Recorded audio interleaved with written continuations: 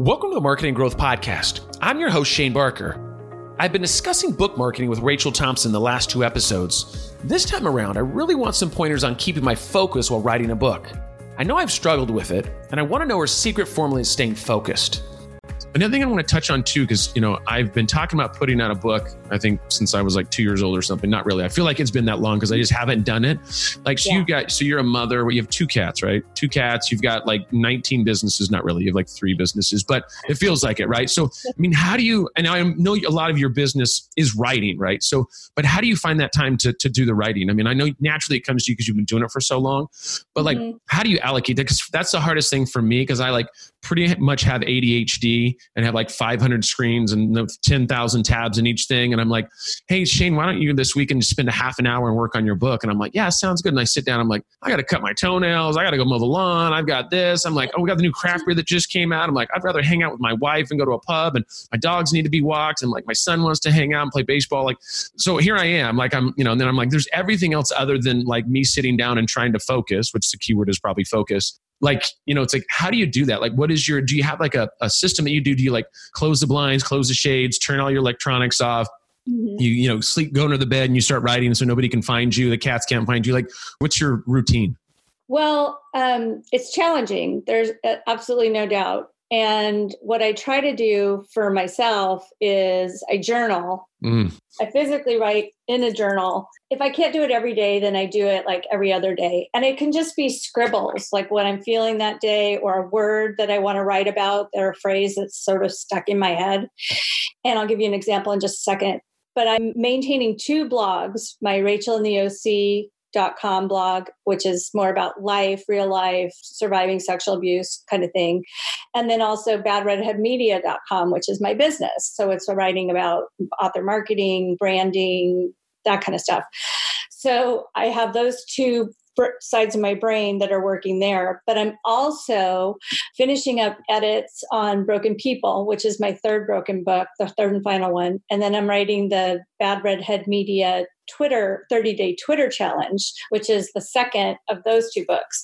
So that's on my writing schedule. Meanwhile, I have a full docket of clients who come first, right? Then I have 2 kids, my guy and my cats. And so, the home stuff. So it's a lot, plus all the other projects. So what I do is on Saturdays, that's my day to not be at the computer for work. So I set aside an hour to my writing projects, whether that's one of my 2 books something has to get done on the 2 books. It's not for blogging. It's not for writing anything else. It absolutely has to be for my 2 books. And you just set aside that time. Just do it. Just get it done. I think that makes sense. It's, it's funny. I was going to ask you because you're I'm going to say a little crazy. And I mean that in the nicest way possible, like me, in regards, there's more and more projects and more this. Like I talk to people and I'm like, oh, they're like, what are you doing? So I'm kind of telling them things. And even my friends don't really know what I do. Like, they're like, hey, what does Shane do? Like, he does a lot, but I would actually love to challenge somebody to challenge one of my friends and be like, I'll give you $1,000 if you can tell me what Shane does. It takes up 80% of his time, and everybody will go, I know that I see him internationally speaking sometimes. I know that he writes on his blog. I think he has a blog. I'm not really sure. Yeah. I'm not sure. I know that he does real estate, but I don't know how much real estate he does, or if he does that full time. Like, even my wife is like, she'll say, what did she say? There was something the other day that she said that I was like, you don't follow anything I do, really. And she goes, not really. I mean, I know what you're doing, and kind of for the most part, because she said something that like I hadn't done in a little while. And I was like, no, baby, I haven't. I was like 3 weeks ago, for God's sakes. Like, how do you not know what I'm doing every minute of my life? I know, Jesus. Like, are you not on Twitter? Like, I just updated the whole world, and how do you not know? She's like, no, I don't follow you on Twitter. Why would I follow you on Twitter? I see you in real life. Like, the last thing I need is more exposure to you, right? I mean, it's like, for God's sakes, like, give me a break.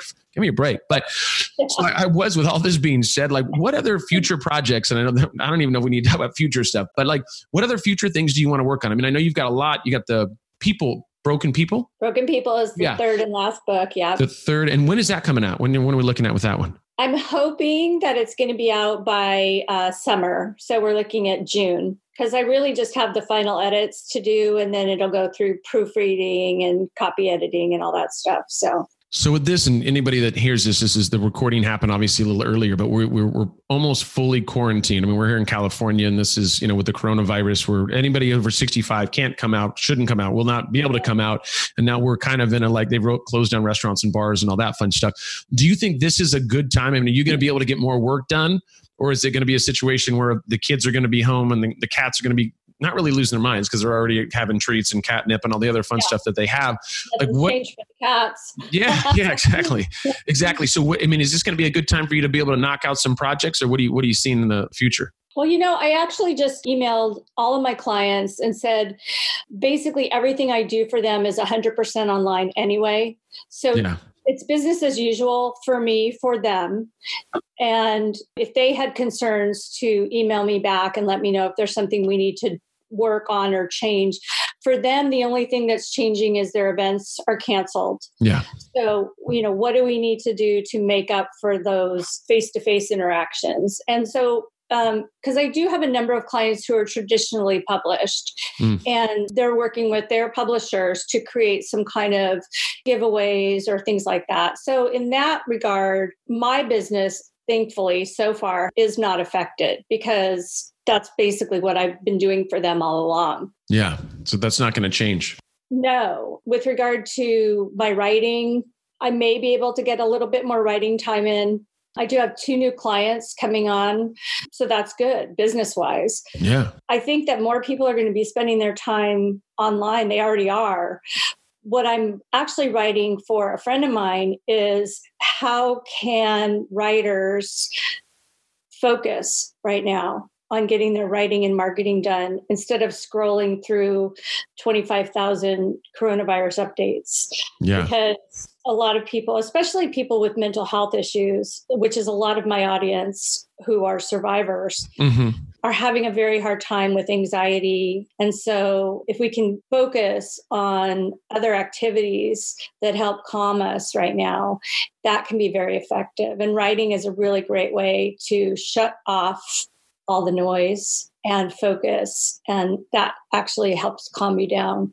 So those are some of the things that I'm recommending that I'm doing myself. Focusing on client work is a great way to focus and not be caught up in, who's right, who's wrong. It's this issue, it's that issue, all that. It's easy to get sucked in for sure. I mean, there's just so much information, and it's especially because now you have kind of an isolated time where you're inside the house. You're like, oh, let me be online a little bit more. Let me look up these crazy websites. Let me click on this link bait and see what they're saying. Oh, that sounds crazy, because it is, and it's probably not true, but you got to be careful of that. So let's jump in at the end of this podcast here. And this has been nothing but an awesome session. Once again, what would be the best piece of advice that you can give somebody? Let's just say it's life. What was it? If there's anything that somebody said to you a long time ago, whether it helped you with what you dealt with in your past or current situations, or how to write a book or to do this, you have any good piece of information that my uncle told me when I was 8 years old this, and it's always been my mantra, or something like that? Do you have anything that's like that? I would say there's 2. One is, my dad always said, especially when I was starting out, my very first job was working as a cashier at Long's Drugs. I do. Absolutely. Now it's like CVS. Yeah. Yeah. My dad was a manager for them for many, many, many years. And he always said, kill them with kindness. They'll never know what hit them.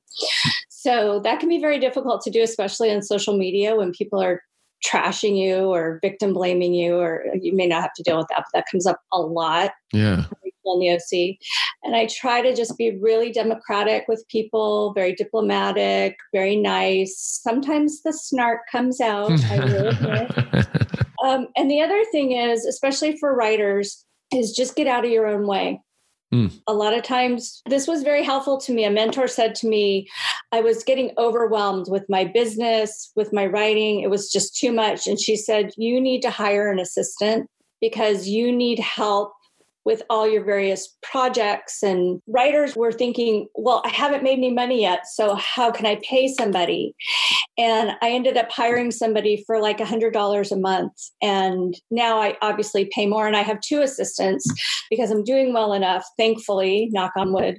But a lot of times authors won't spend any money on themselves because they feel like they're not worth it, or the investment is way too much. And that was the best advice she ever gave me, because it was just, Yeah. I flew from there. Well, most people are their own, the road bump is usually themselves, right? So and I realized it in my business years ago of like, everything kept coming back to me for approval and this, that, and the other. And all of a sudden I'm the person that's stopping everything, which is like a nightmare, right? So I think having an assistant or investing in yourself, like you said, hey, you start off at $100 a month just for somebody to take on a few hours a week type tasks, to take on stuff that the problem is our mind only has so much RAM and there's 500 things you need to get done. If you can take off 10 or 15, 20, 30, 100 of those things, have somebody else doing it, then it keeps the machine going, right? You don't want to you can be your own worst enemy sometimes. So I think everybody gets to that point once you get to enough business, or once again, invest in yourself, spend that money. Like you really shouldn't, because you could be saving money, but at the end of the day, if you're driving yourself crazy or you're not launching, then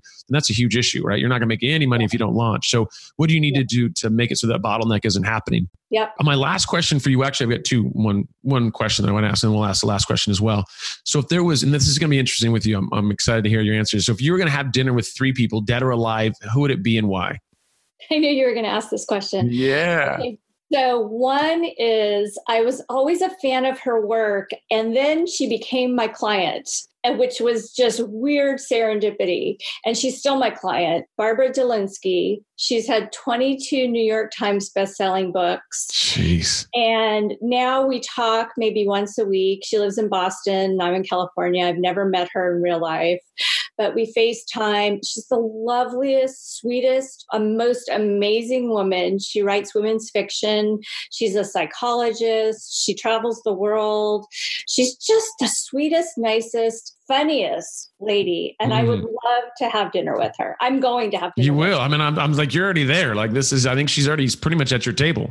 Oh, she calls me darling and sweetheart, and we text each other with little funny memes. I mean, we've become very good friends. Yeah. And she's with St. Martin's Press, which is a division of Macmillan. I mean, she is big time. Huge, yeah. But you would never know it. She's like my older sister or something. Nice.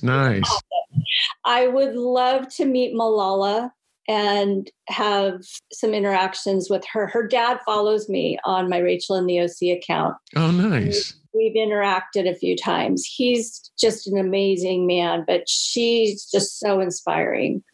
I would absolutely love to sit down with her and pick her brain. And you've got one more seat here. It's going to be a good dinner party, I can tell. Oh my goodness. She's so inspiring to me. Rosanna Arquette. I've always been a fan. And then to find out that she was one of Harvey Weinstein's victims. Yeah. Yeah. She and I DM each other occasionally. She's read my books, and that's not why I want to meet her. She's so creatively inspiring and brave and so vocal for all the women who are affected by him. Yeah. For sure. She's awesome. She's definitely on the forefront of making sure that there's no longer a silent voice. So that's awesome. Yeah. Rachel Thompson, this was awesome.